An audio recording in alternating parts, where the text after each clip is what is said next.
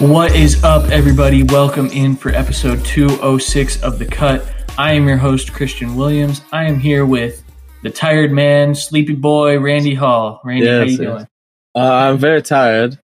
I always make these last-second plans to go to see more friends, and it always ends up with me sleeping 2 hours on a rough couch and waking up and drinking more, and here we are. So it's fine. Hey, man, that sounds familiar. I know I would do that at your apartment. And I would do that at your apartment. Except the difference is we walked 20 seconds into a bedroom later. I drive an hour to go have fun. Yes, that is quite different. It's desperate times, people. That's how that works. Oh, so thank you guys for joining us. Make sure to subscribe, follow us on our socials at The Cut FFL. We're still looking for some more 5-star ratings. If you are enjoying our mediocre content, just click on Apple Podcasts, scroll all the way down, click the 5-star. You don't even need to leave us a written review if you don't want. We would appreciate those. Randy loves reading them, but the 5-star ratings also help. Today we're going to be talking about the Browns, which is exciting for us because obviously we are Browns fans. So this is another edition of our Mediocre Mends segment. We'll see how it goes. We also have an interview with Kevan Arnold from the Voice of the Lamb podcast. So we are going to get right into it.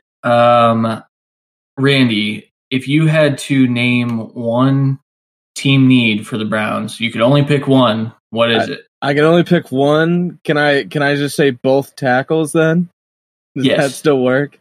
Yes, that's fine. Just offensive line in general, they really just need help. I think they have solid center and left guard play with a little bit here and there decent right guard play, but pretty much nothing from the tackles. And one's going to be in jail for 20 years for a Kyler Murray-sized bags of weed. I mean, quite literally. Yeah, they need a lot of help on that offensive line. And yeah, if I had to pick one, that's what they have to fix first. Yeah, I definitely agree. They do have some other needs. I know you'll hear in the interview with Kevan, I brought up safety as a need because Demarius Randall's contract is up and they're going to need to replace him in some form or fashion. However, if I could only pick one need, it'd be offensive tackle and specifically left tackle. I don't think they've had a good left tackle since Baker's been there, essentially. Yeah, it's since Joe Thomas. Right. Since Joe decided to call it quits. So I definitely think they need to address that in multiple ways. I think that they could use some tackle depth to go along with two freaking starters. Yeah, 100%. There is some decent guard depth. Like I said, we did get some okay, just kind of switching guard play at right guard. I think Ford's may be able to take over that position, but Browns have a good amount of money, and they could sign a big-name free agent there that kind of fix all that. So we'll see. I do think safety is the next biggest need, easy. I don't want to bring Randall back, really. There was a little bit of issues here and there with him. He wasn't healthy most of the time. I did love him when he was on the field, but he wasn't on the field a lot. They really kind of need two safeties, if we're being real, like two-star starting safety type caliber. I think they have some rotational pieces there, but they need depth in the secondary period, so getting two safeties maybe through the draft or free agency is going to be quite key for that defense. Yeah, and I know we're going to go through a little bit of a 7-round mock draft later. We definitely hit on one of those positions, but safety is definitely going to be a big need when going into the free agent market because the safety depth this year is actually it's quite deep. I mean, you've got probably 5 starting safeties that are hitting the market. At least, yeah. Yeah. Plus, I mean, and that's not even counting Demarius Randall in my eyes. So yeah. There's two absolute studs in Harris and Simmons at the safety position going into the free agency. I don't believe Simmons will be able to even have an idea of getting out of Denver. I don't think they allow that to happen. I do think Harris is gone. Vikings had to basically let a guy get out of his contract just to have any kind of cap space, and that's still well under $1 million. So Anthony Harris is going to be that top safety on the market in my eyes. Yeah, I agree. And let's jump down to some key free agents that the Browns could look at since we started talking about them a little bit. Anthony Harris is on my list for safety. Jimmy Ward. We've got Justin Simmons, obviously, as you said. And then going back to tackle, Conklin from Tennessee, Brian Bulaga from Green Bay. I tend to think that Bulaga is going to be a Packer or Dolphin. I think it's Packer or Dolphin. I'm not sure the Packers can afford him as well as, Bakhtiari, has only 1 year left on his deal, so they have to figure him out as well. I'm not sure they'll be able to keep Luga. I think he's going to be high in their priorities, but I think they're probably going to be outbid by the Dolphins, honestly. Yeah, and then in terms of tackles, there's Jason Peters as well, but that's not really someone I'm looking to add. I think he might eat up a lot more of that cap space that you don't really want to invest in. How old is Jason Peters? 37, 38? Yeah, I put him in here as kind of a stopgap. If they can only address one side in the draft and free agency, and they can get him for a kind of 1 year decent amount of money deal, maybe they can get a little bit more developmental piece to have learn and sit behind him for a year. We're really just trying to help the run offense and protect Baker as best we can. We actually reached out on a couple Facebook groups as well, and we actually had Ian in the draft chat group bring up Vatea, kind of a swing guard / tackle for the Eagles that's going to be a free agent. I think that would be an amazing kind of prove it deal we could sign for him, and he could play either side. If we can get Conklin, then Vatea is going to pretty much have to play left or just transition around. But I think he adds a lot of depth that we desperately need. Yeah, I definitely agree. I think that I saw that there is some buzz behind the Browns' interest in adding Conklin. And if that happens, Chris Hubbard can move inside, and that kind of solves two spots at once, because Chris Hubbard is better as a guard, but he was kind of thrown into it as the right tackle because the Browns had no one better to run out there. I think if they sign a right tackle, that actually fixes the whole right side of the line because, like I said, I think Hubbard is better on the interior, and that could fill that need. What do you kind of think about that, Randy? I'm going to agree with that. I have on here guys like Graham Glasgow and Connor McGovern, kind of guys that have proved it to an extent, but they're nowhere near the level of Brandon Sheriff or Thuney, who are easily the top guards in this class and should be getting those huge $12+ million deals. We're probably smart only getting one offensive lineman in free agency at that kind of money, and that's going to be Conklin in my eyes.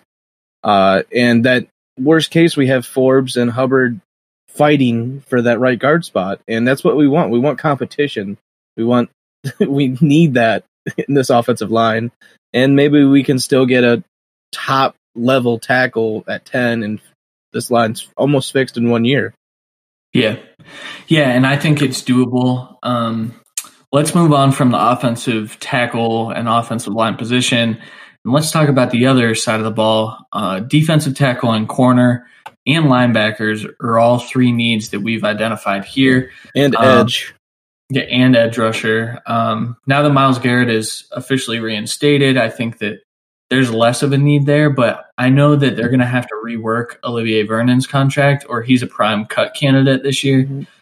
I don't really know what John Dorsey was thinking in acquiring him. I guess it helped him get Odell, which people can have their opinions on that trade. I think that getting rid of your biggest strength to get a skill position wasn't necessarily the best deal. I'm not taking anything away from Odell, but I don't think that the Browns won that trade looking back on it. I think that was him trying to get Corbett in the lineup and getting rid of one of our best guards. And that was the strength of the Browns line with Thomas gone, was the center and guard combo. And he just wanted his guy in there, and his guy wasn't good. I mean, we traded him for a fifth-round pick, and he did nothing for that team, for the Rams as well. So, yeah. I mean, he played at least. At least he got on the field. But that was just because they didn't have enough active offensive linemen to roll out there. Cam Irving played a little bit for the Chiefs too, and then during the Super Bowl and AFC Championship, he was just running into the end zone with his helmet off because he hadn't played all game and celebrating. Should have been a penalty, whatever. It's fine. I'm glad the Chiefs won. I'm not trying to go after that or anything. I'm just more Cam Irving being dumb.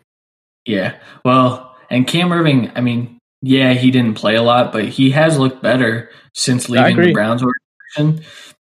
And I think that's true of most people. I mean, you look at who's the other guard that is on the Chiefs that the Browns have. You mean Mitch?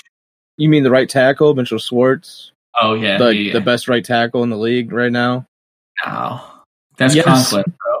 Well, we hope, but Schwartz statistically was at least top 3 this year, especially in the playoffs, giving up like no sacks, almost no pressure. Yeah, I wish we would have kept him. I think looking back on all of the Browns' previous regimes, I think the one issue that they have is an unwillingness to pay offensive linemen. You look at guys like Alex Mack, who got a big fat contract from the Falcons and has been all pro since being there as well. The Browns have let some really good talent go from the offensive line. And I get that there are different stages of free agent acquisition. When Alex Mack was a free agent, it wasn't really worth it to pay him. But when you look back on it, what is a more important position other than quarterback, which I know the Browns have struggled with as well. But honestly, what's a more important position to you, Randy? Between what? What are you? I mean, offensive line is one of the most. Offensive line's top. It's near the top of the list. It usually goes like quarterback, D end, cornerback, and then O line. I mean, if you don't have any of those, you're pretty much not going to do anything. Right. Which is exactly what happened to the Browns. So exactly, and I think that they're going to be able to address these needs. Yes. We started talking about the defensive side of the ball. Defensive tackle, they just went out and signed Sheldon Richardson last year. He had a pretty good year. Larry Ogunjobi had a pretty good year. I do think that they need some depth, and they could stand to upgrade off of those two guys. Linebackers, I think a lot of that need rides on if they're able to keep Joe Schobert. Do you disagree? That's essential, and that's kind of a keep at all costs. That's what we have written in the show doc, and that is exactly what needs to happen. That needs to be their first priority before they even talk to any of these other free agents, honestly. I think they drafted 2 really good linebackers last year, but they are nowhere near the level of Schobert, at least at this aspect. Schobert is so underrated. They need him very badly, and they need to pay him whatever he's worth. I don't care. He needs to be on the team, and then they don't have to go out and spend money for a lower level guy when you have the pieces in your organization right now to have a stud linebacking core, in my opinion, and that's even with a possibly cutting Christian Kirksey. So my question for you, do you think that Taki is realistically good enough to start? In a pinch? You think he can start right now? I think he can start. I don't think he starts in Joe Schobert's spot. That's the problem. Right. I think he's a little bit better strong side / weak side linebacker than Mike. Whereas Mac Wilson can kind of play that Mike role, as at least in the coverage aspect, a bit more. I'm not sure his rushing defense is anywhere near Schobert's level at this point, but he's getting better by the time, and his coverage is amazing. So I think if you just keep that in house, we have one of the strongest cores going in at a young aspect. And I mean, the defense really isn't bad. Hopefully we get a little bit better coaching in my eyes, but they need to help that secondary on the back end more than anything to me, as well as just re-signing Joe. Yeah. And like you said, with edge as kind of a need, especially with the uncertainty around what will happen with Olivier Vernon, I think when you put pressure on quarterbacks, it makes the linebackers' job a little bit easier. Mm-hmm. But more specifically, it makes the cornerback's job even easier. So would you rank a high-end edge rusher? Like, say we're talking about the draft now. Would you rather have a high-end edge rusher, or would you rather have like a back-end safety type of deal in the same spot? So you're saying like second round, would I want an edge or a safety? Is that basically what you're asking?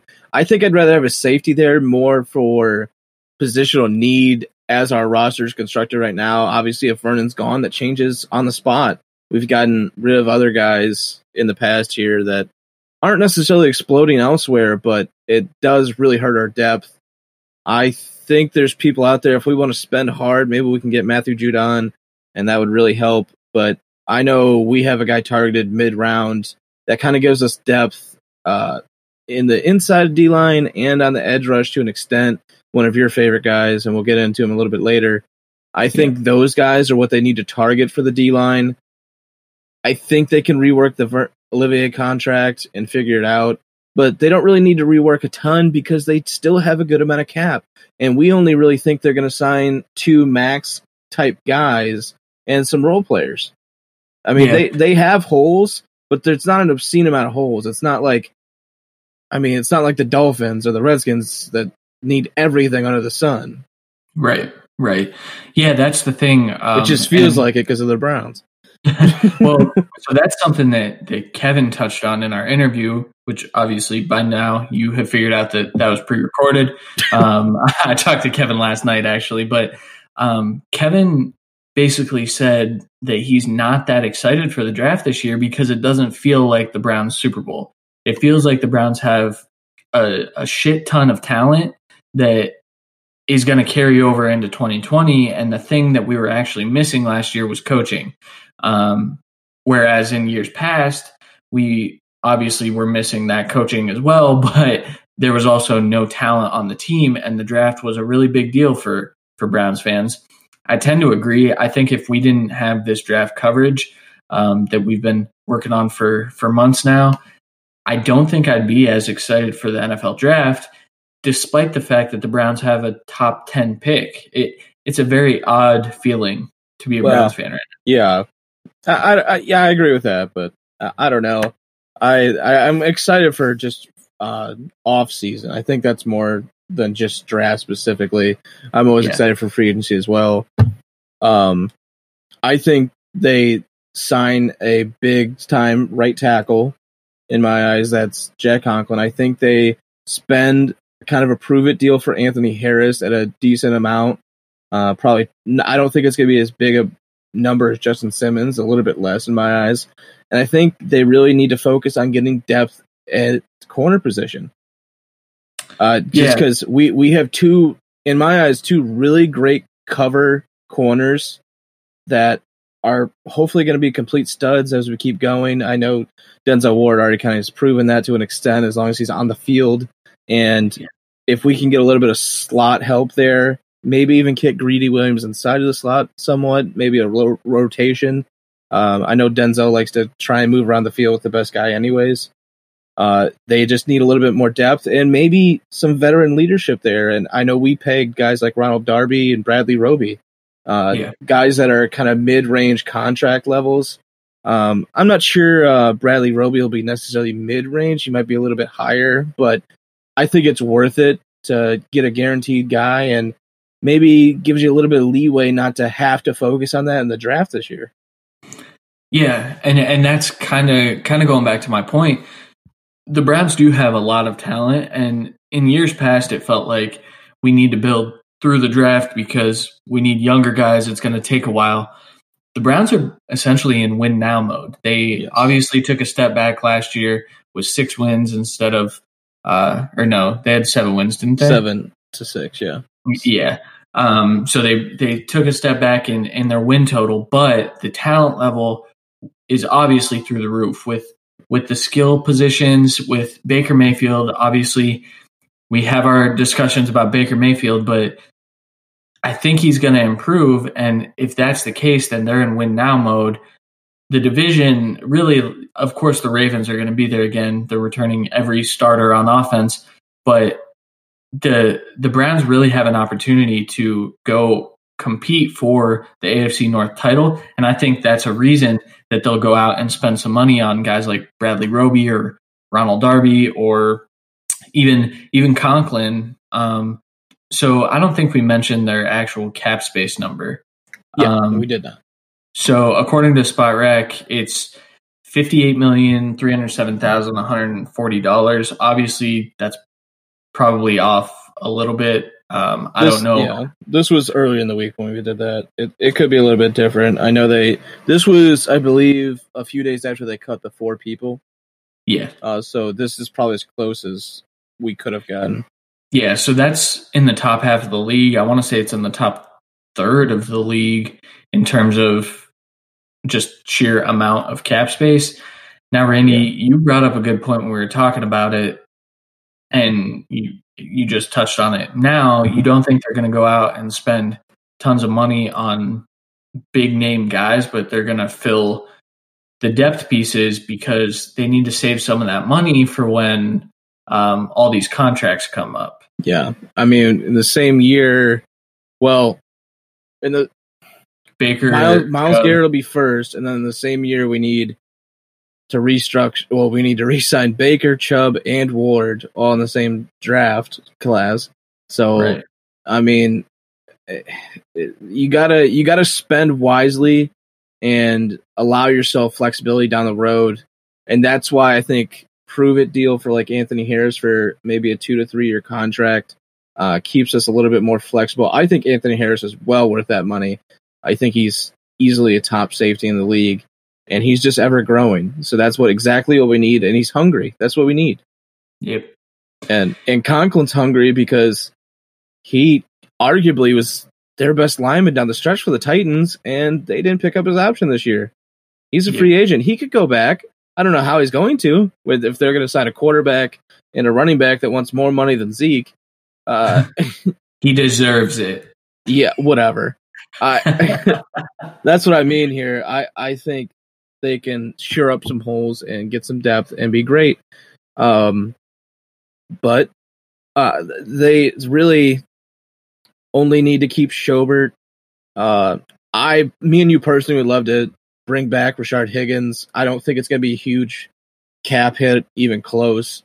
And it's just if they can get to him because he wants to play. I mean, Freddie Kitchens didn't want to play him. Let's be real. Fuck Freddie Kitchens. Their backup QB situation needs addressed to a certain extent. Drew Stanton's a free agent.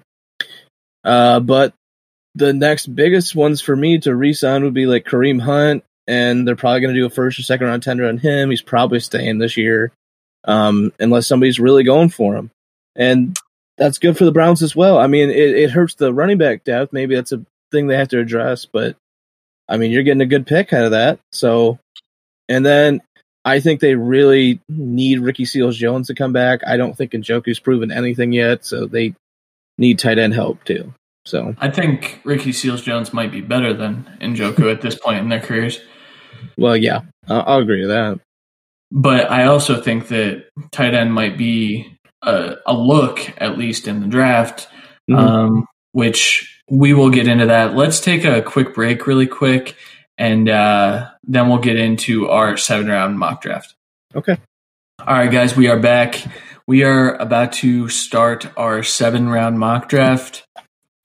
Obviously, the NFL Combine is coming up. I didn't even mention that at the top of the episode. Randy, what are you looking for in terms of the Cleveland Browns this week at the Combine? Honestly, I'm not looking for all too much except how interviews and medicals check out. We have a guy here in the second. Well, we have a guy that we like at safety and Winfield Jr. that really has big injury concerns, honestly. And if he can test well, maybe he's out of their reach. But I want him to test well because I want to be proven right on him. I not have to move him down a board. I think there's a lot of wide receivers that are later in this that might get bumped up. But for the most part, there's a lot of new drills. I'm more excited to watch the new drills and see who actually does them. I know I've heard talk that maybe the top guys aren't going to be guinea pigs, and guys like Chase Young and Joe Burrow and other guys are just not going to do some of these drills, and I can't necessarily blame them. I wouldn't want to be a guinea. It's more of the agent trying to make sure they're good. They don't want anything to pop up because no one's done this drill at this kind of level before, and that's a big risk. Well, and I want to know what kind of notice the invitees were given in terms of the new drills. I personally didn't know that the Combine was moving to primetime until like 2 weeks ago. Yeah, I believe they found out all this stuff the same time we did. So and that's why I'm with you. I don't blame them for not wanting to be guinea pigs because they haven't had time to train for things like that. Like, of course, they've been doing their 40-yard dash training, and even with the 40, some people don't like to run that because they don't need to necessarily. Yeah. And people like Joe Burrow and Chase Young don't need to do these new drills either, you know? Yeah, they're the lock top two, let's be real. But that's more excited for the Combine. I always like watching, but I just really want to make sure something's going to come up. Something's going to pop. In a negative way. I mean, someone always pops in a positive way, but there's going to be things that pop up in a negative way. It happens every time. And I'm more hoping it's not the guys I really like. that's kind of the. Well, look at Ja'Kai Polite last year. Well, yeah. Thankfully, I didn't really like him. Same. All right, let's get into it. Sorry, I just wanted to gauge your interest with the Combine starting this week, and this is the last time we're going to talk to our listeners before the Combine starts, which is pretty crazy. So, exciting time here. Browns picking 10th overall. Go ahead. We have kind of already said this through this podcast so far. We have written down here we went through a bunch of different mock drafts kind of together and by ourselves to kind of get a judgment of what we wanted each round. But we are working with the assumption that the Browns re-sign Joe Schobert, they get Jack Conklin, and they get Anthony Harris. That's a big thing to cover here, that they've already filled some huge holes, but still doesn't mean they don't have some. So, So the 10th overall pick, that's going to be basically, so in the mock draft that we did, it ended up being Tristan Wirfs. However, if Jedrick Wills was there, we would take him. And if Wirfs was gone, we would take Andrew Thomas. The point is, we went offensive tackle with the 10th overall pick. We didn't mess around and get cute with it. Randy, I know you are all on board with this. What would have happened if Isaiah Simmons fell to 10, even if we re-signed Joe Schobert? So here's the thing, though. If Isaiah Simmons falls there, I think that means that 4 tackles went before and 3 quarterbacks went before. Very true. And Chase Young and Okudah went. I mean, let's be like, we're sitting there and he's the best player. It's either him or Derek Brown. I think Derek Brown maybe fills a bigger need, but Isaiah Simmons fills a lot of needs all at once. So I'd be fine with that. I do want to say that we have, I know we try and get some variety in our like mocks and stuff. but we also are big fans of Mekhi Becton. You more than me, honestly. But we're going under the assumption with these free agent signings that they're trying to win right now. And maybe getting a guy that's a little bit more of a project in Mekhi Becton. I think he might end up being the best tackle in this class by the time it's all over, just because if he can figure out a couple technique flaws and maybe some effort issues, I mean, the dude's ridiculous. The dude's a mountain. I mean, let's be real. But he's going to be a little bit of a project, and I think getting guys that are ready and it'll be day one starters no matter what with pretty much no big issues is great. And they may have to trade back if everyone's taken too. So maybe a guy like Josh Jones later in the first, or maybe addressing a different position like safety there. But at 10, it's got to be one of these three. Yeah. And I actually, after we talked about Becton, I went back and watched a little more film. I still kind of agree that he's not very pro ready, but in another sense, like the potential that he has paired with Baker Mayfield, if Baker can get it right, I think it might be too good to pass up if these three are gone and they're sitting there at 10. But I fully understand the win now mentality. He's not ready. He might not even be ready to play in 2020 with just the technique issues that he has. But if he can get some of those cleaned up and he can get on the field, I mean, the potential is through the roof for Becton. Yeah. And like I said, we both like Becton, and the Browns may fall in love with him. And with the signing of Conklin, they may fully think at this point, with other people drafted, that Becton's the only true left tackle at that spot. I mean, that's definitely not out of the question, and that can raise his stock all the way up to right beside other guys. So, yeah. I mean, those kind of questions kind of come up. I think in almost every mock we did, it was pretty much worse, with worst case being Thomas. Jedrick Wills is usually gone. Yeah, usually he will be gone in the draft. I don't think there's a way that Jedrick Wills is sitting there at 10. But all right, so second round. I was gonna say, with that first round done and the free agency, in theory, with a little bit of flipping between guys competing at right guard, they have solidified this offensive line. I mean, with those picks, they should be good for the future. And that's exciting. I mean, there's so many times that the offensive line was just hard to watch, and this is going to be probably a run-heavy scheme with hopefully the confident Baker Mayfield again. And that's lethal. Yep. And I know we're going to add one more guy to this offensive line group as we go down, but we will get to that. Second round, pick 41 overall, Antoine Winfield Jr. He is approaching.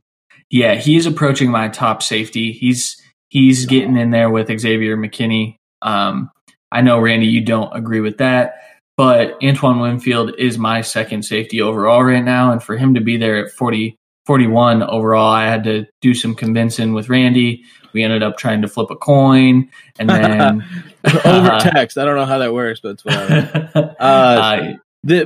And I completely love Winfield. That's not, like I said before, he's got some injury concerns. I feel like he's going to pass with flying colors, though.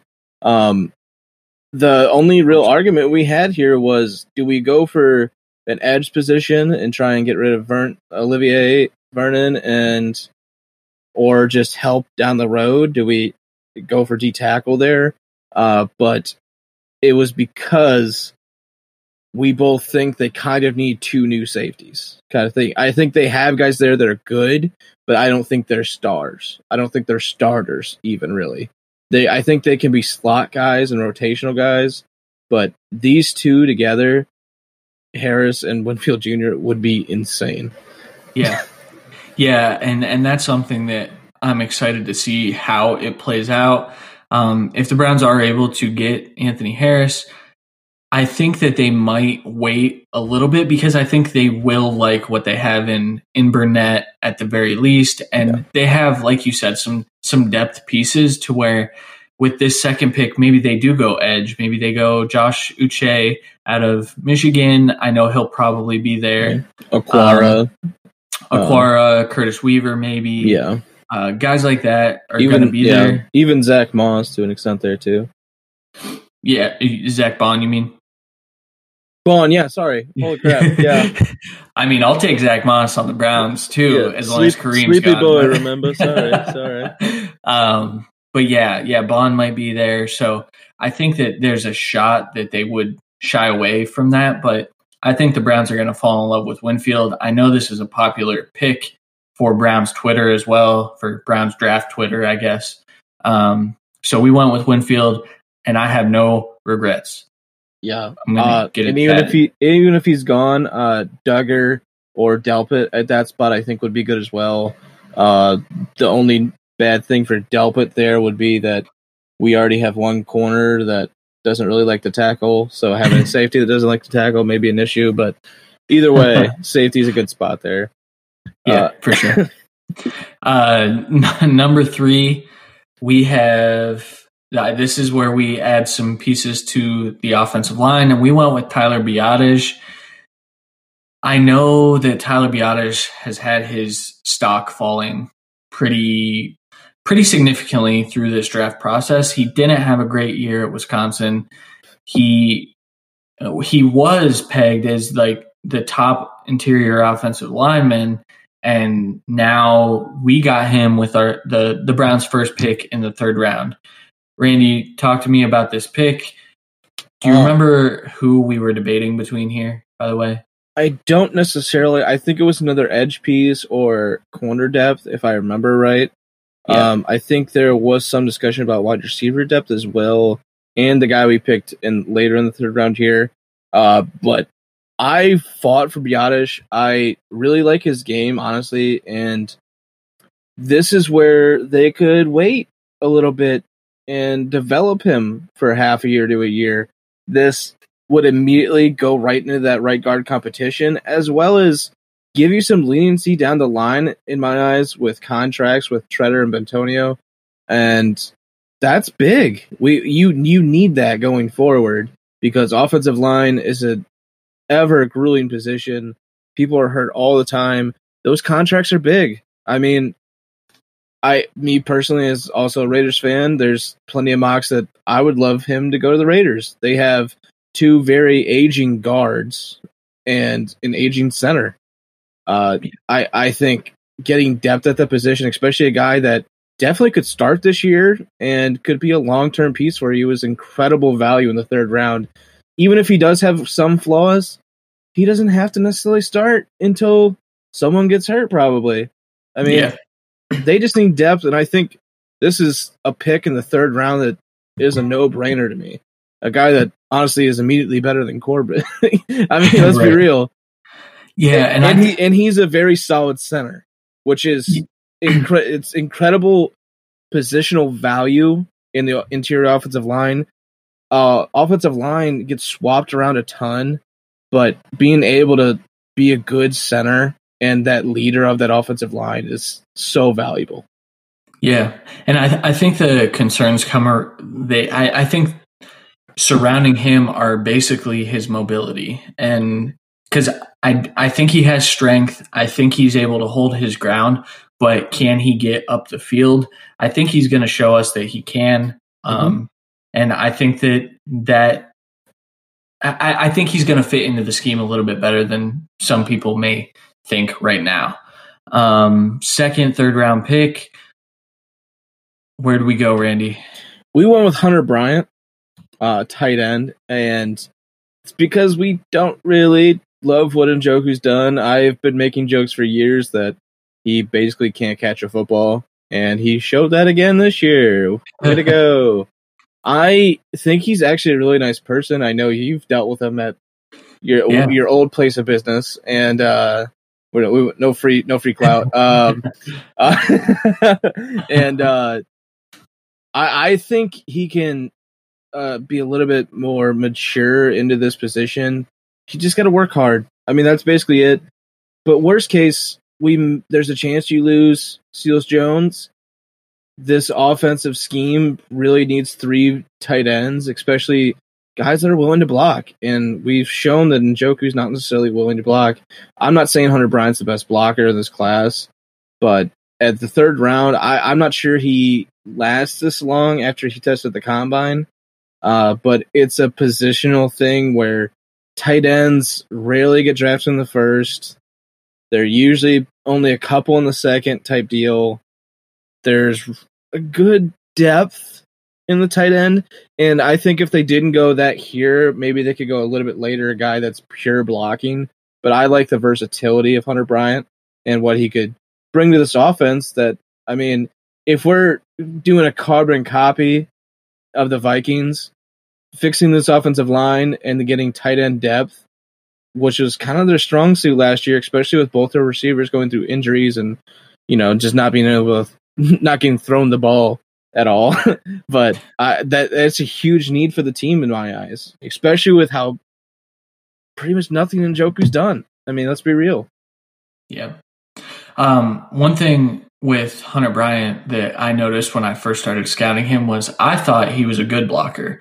I was told by Draft Twitter and Draft Facebook that I was crazy for that and that Hunter Bryant is not a good blocker at all. I think they confused Hunter with Harrison Bryant, the FAU tight end, who is not a good blocker. He's just a big receiver. But Hunter Bryant here in the 3rd round, I love it. Let's move on to the 4th round. I don't think this guy's going to be here, but I want to say there is kind of a huge cluster in the 2nd and 3rd round for D linemen, and I'm not sure Lynch is in that cluster for me. I do like the versatility he brings, and I do like his effort. I really do. This is kind of a not necessarily a good comp, but I think like motor and just will to get to the quarterback and make the play. He's kind of like Mason Crosby in that sense, who just became the best edge rusher for the Raiders this year. Even better than their 4th overall pick. Right. So the pick was James Lynch. I don't know if we actually said that before diving into. Yeah, I don't think I did. My bad. James Lynch is someone that I really like because, as I've said on this podcast before, production matters to me. I know he was playing in a shit conference for offensive linemen. I get it. But with how he performed on the field, I don't see it not translating. I know he's not super athletic. I know he doesn't have great bend. But the thing about James Lynch, to me, is he can play inside or on the edge, which kind of is like, it's like Zach Bond, but not a linebacker. It's just move one spot in. That's James Lynch to me.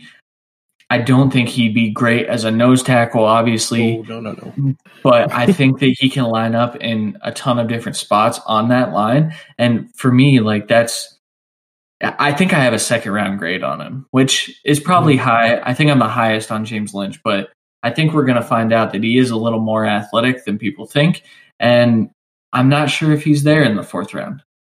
I'm not sure he is either, just because I think he has a little bit of versatility to play interior and on the outside. Maybe the 3-4 teams eat him up, but like I said, I don't think he's in the necessary cluster. That we've already stepped on a few of those before, but there's gonna be runs of wide receivers, running backs, quarterbacks, obviously early, tackles, guards later in the 1st and 2nd round. I mean, I think he is going to be a casualty of the runs, and that's just going to be gold for somebody down the line. Yep.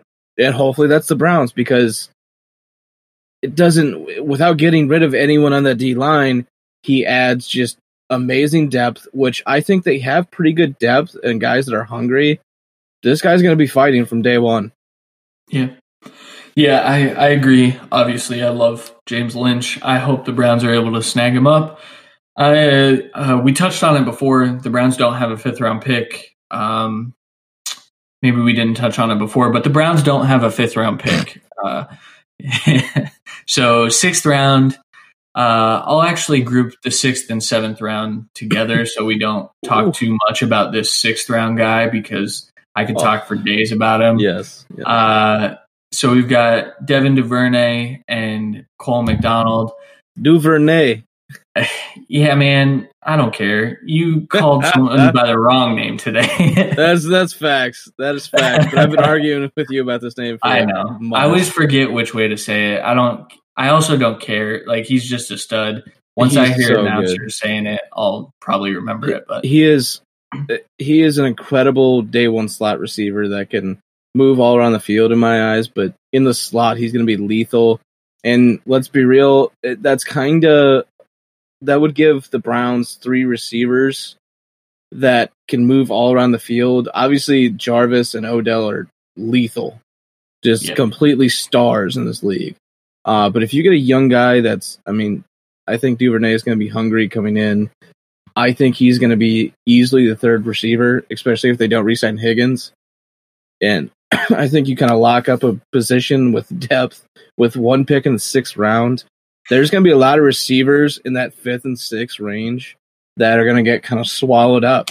And that's hopefully the combine kind of shakes that around a bit. As of right now, we can't say that people are going to shoot up a board as of what they've done right now at the Senior Bowl, and we don't even have pro days yet. But I think Duvernay is a guy that's going to be shooting up boards. At least he shoots up our board. Most cases, he's expected to be there in the very late 5th, early 6th. And if the Browns can get him, that is incredible value. Yeah, and I honestly don't believe he's going to be here in the 6th. I know I was reading something that basically said there are 27 receivers. Yeah, that's Mel Kiper. Yeah, well, I don't think it was. I know he said that 25 to 30 receivers would go in the first 3 rounds. Yeah. I know that there's probably 20 or so guys that I have graded out in the first 3 rounds, and Duvernay, is that how you say it? Duvernay? Yes. I think he's probably a 2nd round, if I remember correctly. I haven't looked at my receiver ranking. That is our talent evaluation, though, and I'm pretty sure it's 3rd. But in most, this is across many different platforms, most mock draft sites. There's guys like Duvernay, Colin Johnson, Gandy Golden that you really love, and I do like. Michael Pittman. Michael Pittman's usually up a bit just because he's an enormous person. And then there's plenty of talent and depth there. I don't think they all go the first 2 days. I think that's kind of ludicrous. We usually go anywhere from 4 to 5 in the first round. And I wouldn't say there's more than, I think I only have 2 receivers that are 2nd round grades. So I just don't really like that value there. I think maybe the 3rd round's when that heats up, but I'm not going to say that 18 receivers go in the 3rd round. That's ridiculous. Yeah, that's crazy stuff. Like I said, there's going to be shakeup here, but there's definitely a lot of depth there, and I think Duvernay is probably our best case scenario in that pick. That's kind of what we went with, but it's more, hey, receiver here, because there's not depth at edge there. There's not depth at corner, really. So, yeah. 7th round, I mentioned Cole McDonald. We went with a quarterback. Obviously, we still have cornerback needs. But the backup quarterback is one position that I feel is undervalued. Look at what Gardner Minshew had to do last year. That's something that I could see Cole McDonald doing. I think Cole McDonald's in our top 10 quarterbacks. Yeah. Right? Yeah. Both easy. It's not just that. It's not just coming into play. Baker's not losing his job this year. And he would have to be atrocious. Injury. Yeah, I agree with that. But think of Jacoby Brissett. Didn't really end up playing for the Patriots at all. Got a pick out of him. You get a guy in 7th round, you can get a 3rd round pick for him down the line just because he had to step in one time and he showed out a bit. That's value, triple. Yeah. But our backup quarterbacks aren't really good. Drew Stanton, like I said, is a free agent. He's going to be somewhat cheap, but quarterbacks aren't really cheap, though. I mean, a cheap backup quarterback is like $7 million. Mm-hmm. I mean, that's you can get a corner, and you could probably get 2 corners for what it would be for Drew Stanton. Yeah, I mean, which is not worth it. Drew Stanton, I mean, he was injured last year. Garrett Gilbert was the backup for quite a while. I don't think the Browns want to enter that territory, though. No. I know we're talking about the Vikings a lot, but the Vikings didn't have a very good backup quarterback either, especially since I don't even know who their backup quarterback is off the top of my head. Yeah, I can't think of it. Later rounds, I'm a big proponent of taking shots. Definitely like 6th and 7th round on like receivers and corners and linebackers. Whether they end up in the starting lineup or just on special teams, that's a very huge need. But if you can you have to take shots on quarterbacks late. I mean, we've been proven time and time again. I mean, latest is Gardner Minshew, that a late round pick that has value at quarterback. He excels in certain things. I mean, there's been plenty of undrafted guys. Obviously, Tom Brady's the star of this 6th round, but this is 7th. I think Cole McDonald could go a little bit before this, but there's other guys here like Jake Luton and Montez and other things that could fit here. Cole McDonald's just one more of our favorite that could be here. Yeah, for sure. So that'll do it for our 7-round mock. Let us know what you guys think about that. I know we didn't touch on all of the needs, but I think what we did here is we made the Browns better and deeper at a variety of positions. And we're Browns fans and we like it, so hopefully you Browns fans do as well. Yeah, and we always try and do a good mixture of what we would do and what we think they will do. Right. I think we're a little bit more closer on the pulse with the Browns just because it's so close to us. But I really like this offseason plan kind of that we have. Obviously, not all these things are going to come to fruition. I hope they do, but they won't. But I think we spoke on what everything needs to happen. Yeah, for sure. So let's get into our interview with Kevan Arnold from The Voice of the Land. But first, we're going to talk to you about our fun sponsor. We couldn't continue putting out all this great content, well, mediocre content, without the help from our phenomenal sponsors. And today, one of those great ones is Podcorn. Podcorn is a marketplace connecting podcasters to amazing podcast sponsorship opportunities, such as host ad reads, interview segments, topical discussions, and more. With Podcorn, there is no middleman. Podcasters of all sizes can browse and choose opportunities right on the platform, set their own rates, and collaborate with brands directly without any exclusivities. We just discovered Podcorn recently, and we can't rave about it enough. We've secured multiple sponsors in our first few weeks with the company, and we've browsed tons of new opportunities. Guys, go ahead and click the link in our description, sign up for Podcorn, and start browsing all these sponsorship opportunities. We continually are sending out possibilities. Click the link. Click it. Click it. Thank you again, Podcorn, for sponsoring this episode. All right, guys, we have Kevan Arnold here, former CSU Rec FM, current podcast host for the Voice of the Land podcast and the Fantasy Voices podcast. And I know he does some other stuff on the side. Kevan, how you doing tonight, man? Doing well, man. It's Saturday night, just trying to enjoy the weekend, time off from work, you know? Yeah, definitely. You don't have to work any weekends?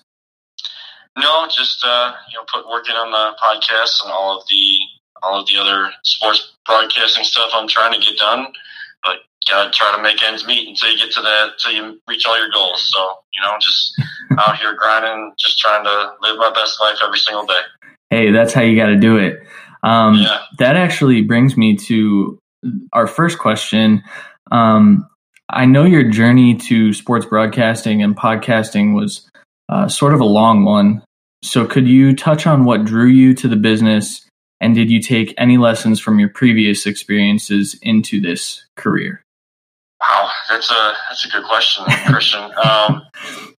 It was when I was at CSU, the aspirations were teaching, and I've always had a big aspiration to be a teacher, be an educator, try to mold young minds, but more so in terms of giving them the life lessons based on my own life experiences, things you see, other people that are in your life and their experiences, just trying to help guide the next generation and give them more resources than even we had. But, you know, I always enjoyed being on the sideline and in sports and coaching and doing those things from that angle.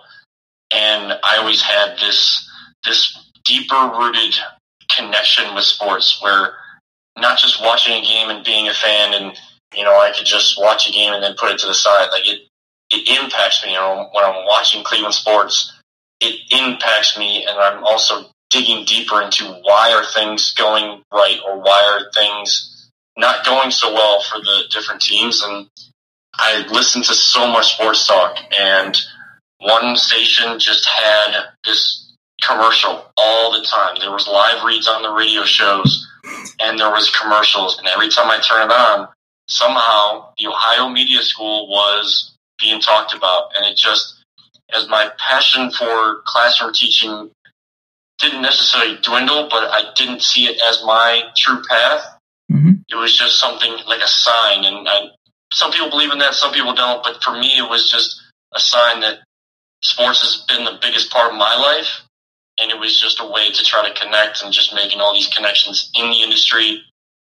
People I've gotten to meet, internships I've gotten to do, and now getting to do this podcast, as you mentioned, with Voice of Land, myself and Nick Paulus. It has just allowed us to try to grow our career aspirations, but in a fun way. And we're also building on that particular podcast.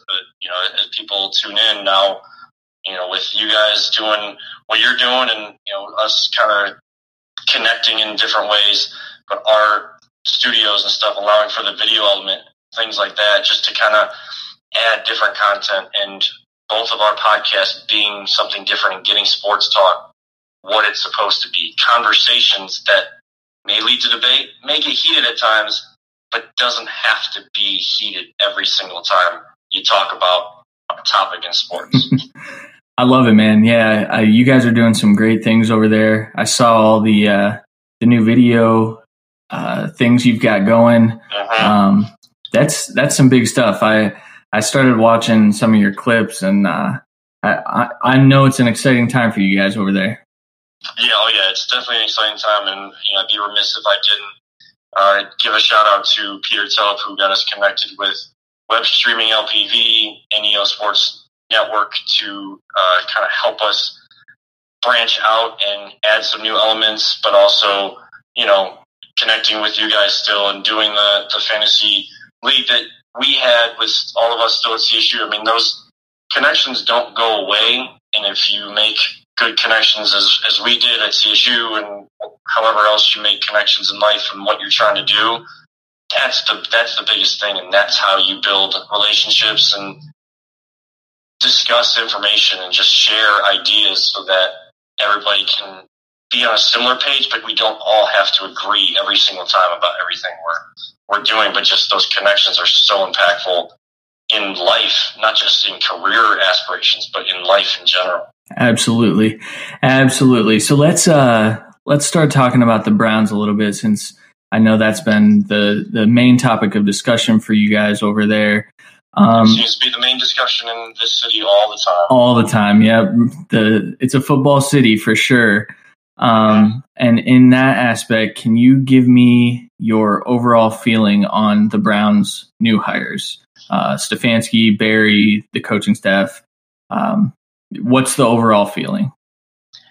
So initially, and especially when the news broke of Kevin Stefanski being hired, you know, I thought, oh, here we go again.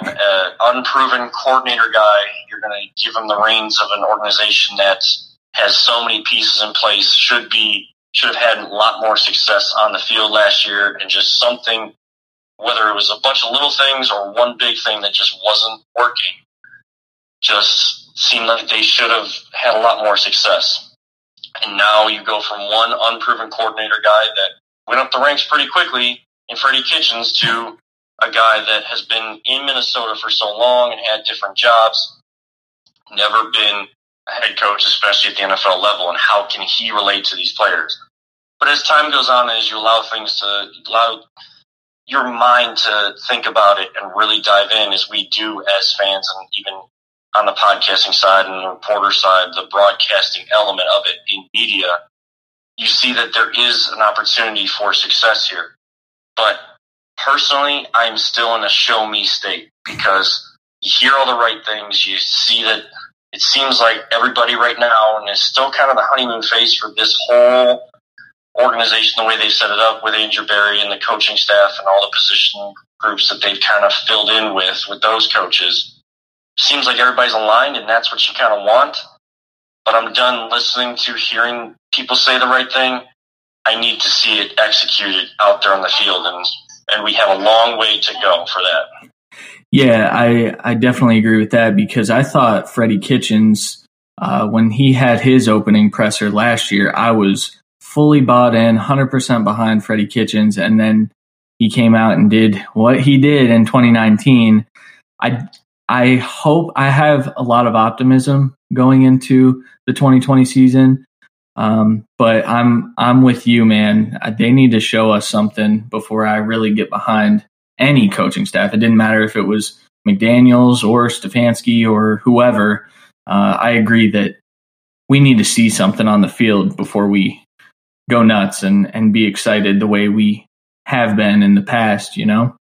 Right. And realistically, we're Browns fans, so we're going to always be hopeful and hope that next year is the year to take the right steps and become a playoff team, become AFC North champion, become a Super Bowl contending team. Because, yeah, the Browns, we can talk about all the championships they won up until 1964. We're still one of those 3 or 4 teams that have not even been to a Super Bowl when they finally established that game. So, the big game. So, that is what every NFL team should be aspiring for. And in the 54 years that big game has existed, the Browns, being a storied franchise that they have been of the past, they've had opportunities, they haven't gotten there. And that is the ultimate goal. So, again, they can say all the right things that they want, and we are still going to be fans, and we are going to be behind them. But to have, and I know I can say that I was wrong in this too, to have that blind faith and kind of get overly wrapped up into it. At this time last year, I can admit I was way in over my head on what I thought the Browns were going to be, and then we saw what they ended up doing. We heard all the right things. We saw all the right things off the field. But the Browns win the offseason. Yep, every year. Until they win in the season, not gonna matter what they say or what they do at this time of year. You just better not screw up this time of year and keep having success there. Now add the success on the field. Now we may have a direction and can go somewhere that we as fans deserve to go, in this city, being a football town, should go. Yeah, I tend to agree with that. I like I said, I have some optimism with this one, but I'm holding back my excitement levels. One guy that, well, I hope that this guy is going to be able to help the Browns get to that coveted Super Bowl, and that is whoever they draft with the 10th overall pick. So my question for you, Kevin, is who do you think they're going to draft?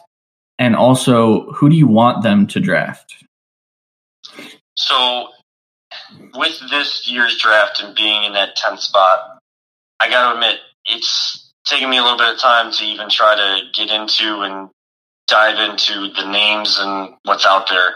Mm-hmm. Looking at it realistically, position-wise, right now you'd have to say address the offensive line. And if there is a guy there that you rate as a top offensive tackle to surround Baker Mayfield and to get into the blocking scheme that Kevin Stefanski is going to want, and to actually have some cohesion and depth at the offensive line, because last year it wasn't necessarily the offensive line was terrible, but there wasn't a lot of depth. You suffered some injuries, and it was inconsistent. You need guys that are going to be consistent. And now we just had this incident with Greg Robinson and, facing jail time for, being found in possession of marijuana and a lot of it and the intent to sell, but it's those off the field issues and it's the character of these players that needs to go into effect. Yeah, they can be as talented as you want them to be, but if they're not available to you, then their ability is null and void. I mean, we say it on our podcast all the time. Your best ability is your availability. Yep. So the Browns realistically are looking at offensive tackle. And do they address that in free agency? Andrew Berry may not be as into free agency as even John Dorsey was, where he was able to add some pieces or make those big splash type trades to just bring in guys. Mm-hmm. So offensive line is one of those big areas to address. Who that guy is, I don't know. I know that I saw Anthony Costanzo is one of those kind of those solidified, consistent guys out there that may hit the free agent market. We also have to see who gets franchise tagged and all those transition tags, all those things. There's so many things that are going to go into it as we get into the combine towards the end of this week and then towards the new league year in the middle of March. There's so much that's going to go into it. But offensive line, I would say, is probably the direction to go, and especially the two most important spots, the left and right tackle. Yeah, absolutely. That's kind of the position Randy and I have keyed in on when we've been doing our mock drafts. There's a lot of good offensive tackle talent at the top end of the draft, and I think that the Browns are going to be able to get one. I'm just concerned that they feel they can fill that with a lower tier free agent and trade back and get a playmaker of some sort. I know safety is another need. Depending on Demarius Randall, I don't think they're going to pay him what he wants. So I've toyed around with the idea of the Browns trading back and getting the best safety in the draft, but it's tough, man. Like you said, you need to protect Baker Mayfield because we saw what he can't do when he's under pressure. So. Yeah, and he's the leader on the field, and he's gonna have to. He's said all the right things as well, but he's another guy that we're gonna have to see that actually come to fruition. And whatever he's doing in the off season to prepare, whatever film he's watching, whatever footwork. I've heard the new offensive coordinator, some of the offensive coaches talking about how footwork is going to be a big thing. Not necessarily retooling it, but getting it back to where he was when he was that consistent, accurate thrower at Oklahoma, whether it was on the run or even at times from the pocket, and giving him that time from the pocket to pick out those passes. There was a lot of times last year where you have talented wide receivers and Odell Beckham, yes, dealing with an injury, but you also had Jarvis Landry, and that ball was coming out so fast out of Baker's hands. Mm-hmm. It's not all on him, but he has to take the onus, not just by what he says, but what he does this offseason to get himself back to the Baker Mayfield we saw in year one.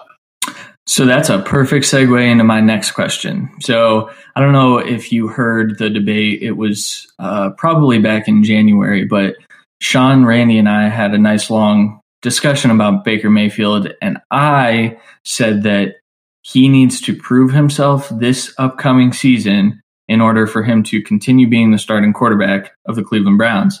They disagree with me, and they say he's going to be able to play out his rookie contract no matter what. Even if he sucks in 2020, they're going to stick with him because he's the franchise guy. What do you think on that matter? So I think he has the opportunity, even if he doesn't improve like we need him to and like he should next year, to play out his rookie contract or at least be on the Browns roster.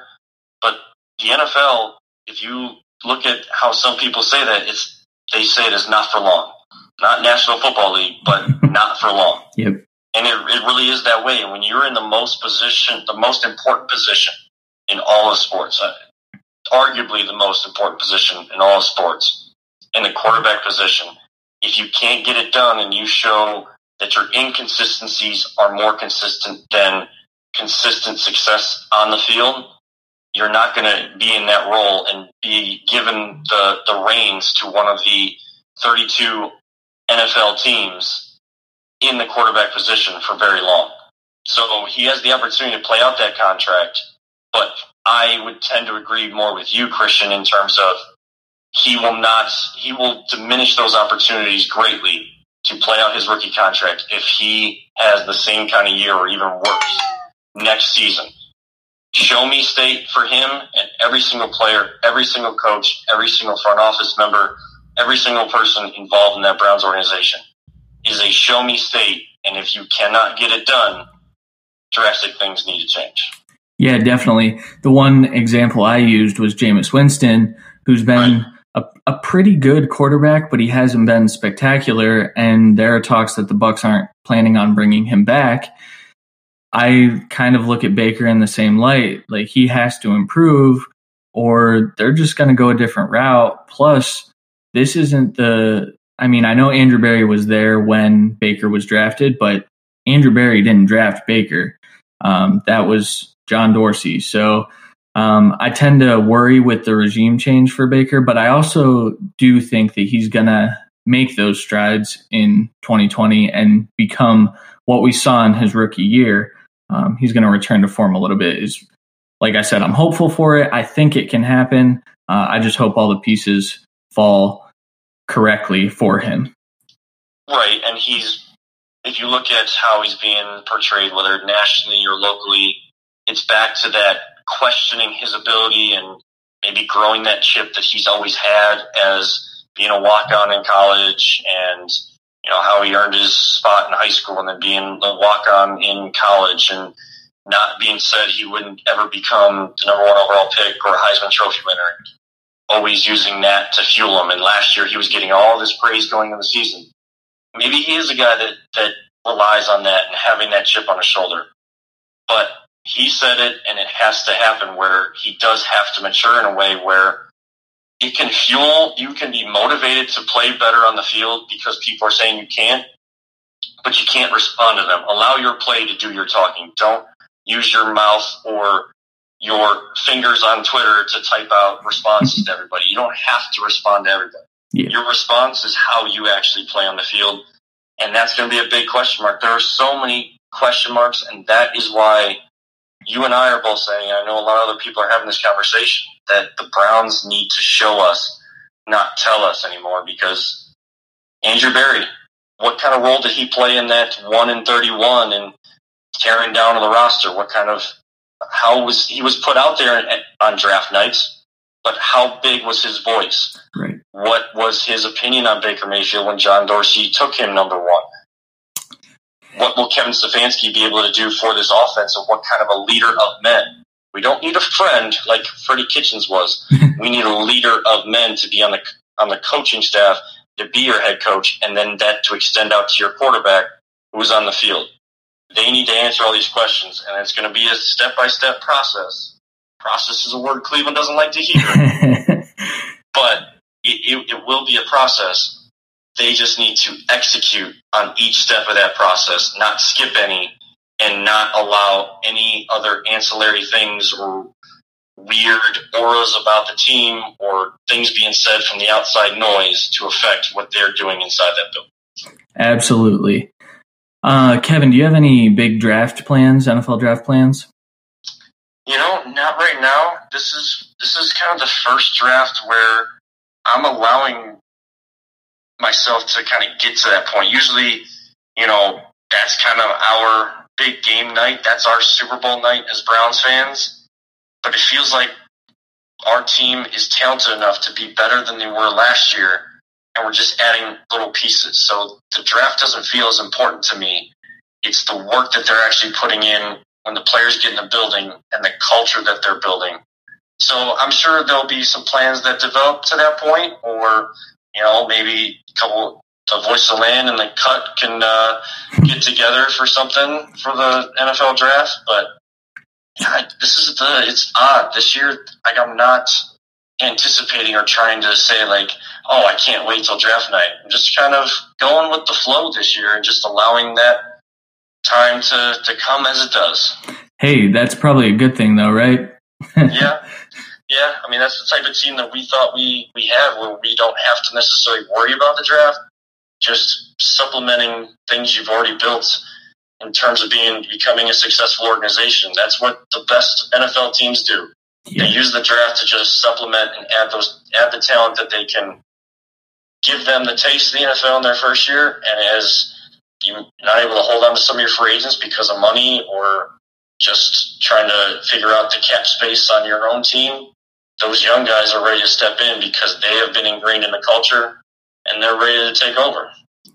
Absolutely. So I know we talked about the voice of the land a little bit at the top of this interview, but why don't you tell us about all of those exciting things that you've got going on over there?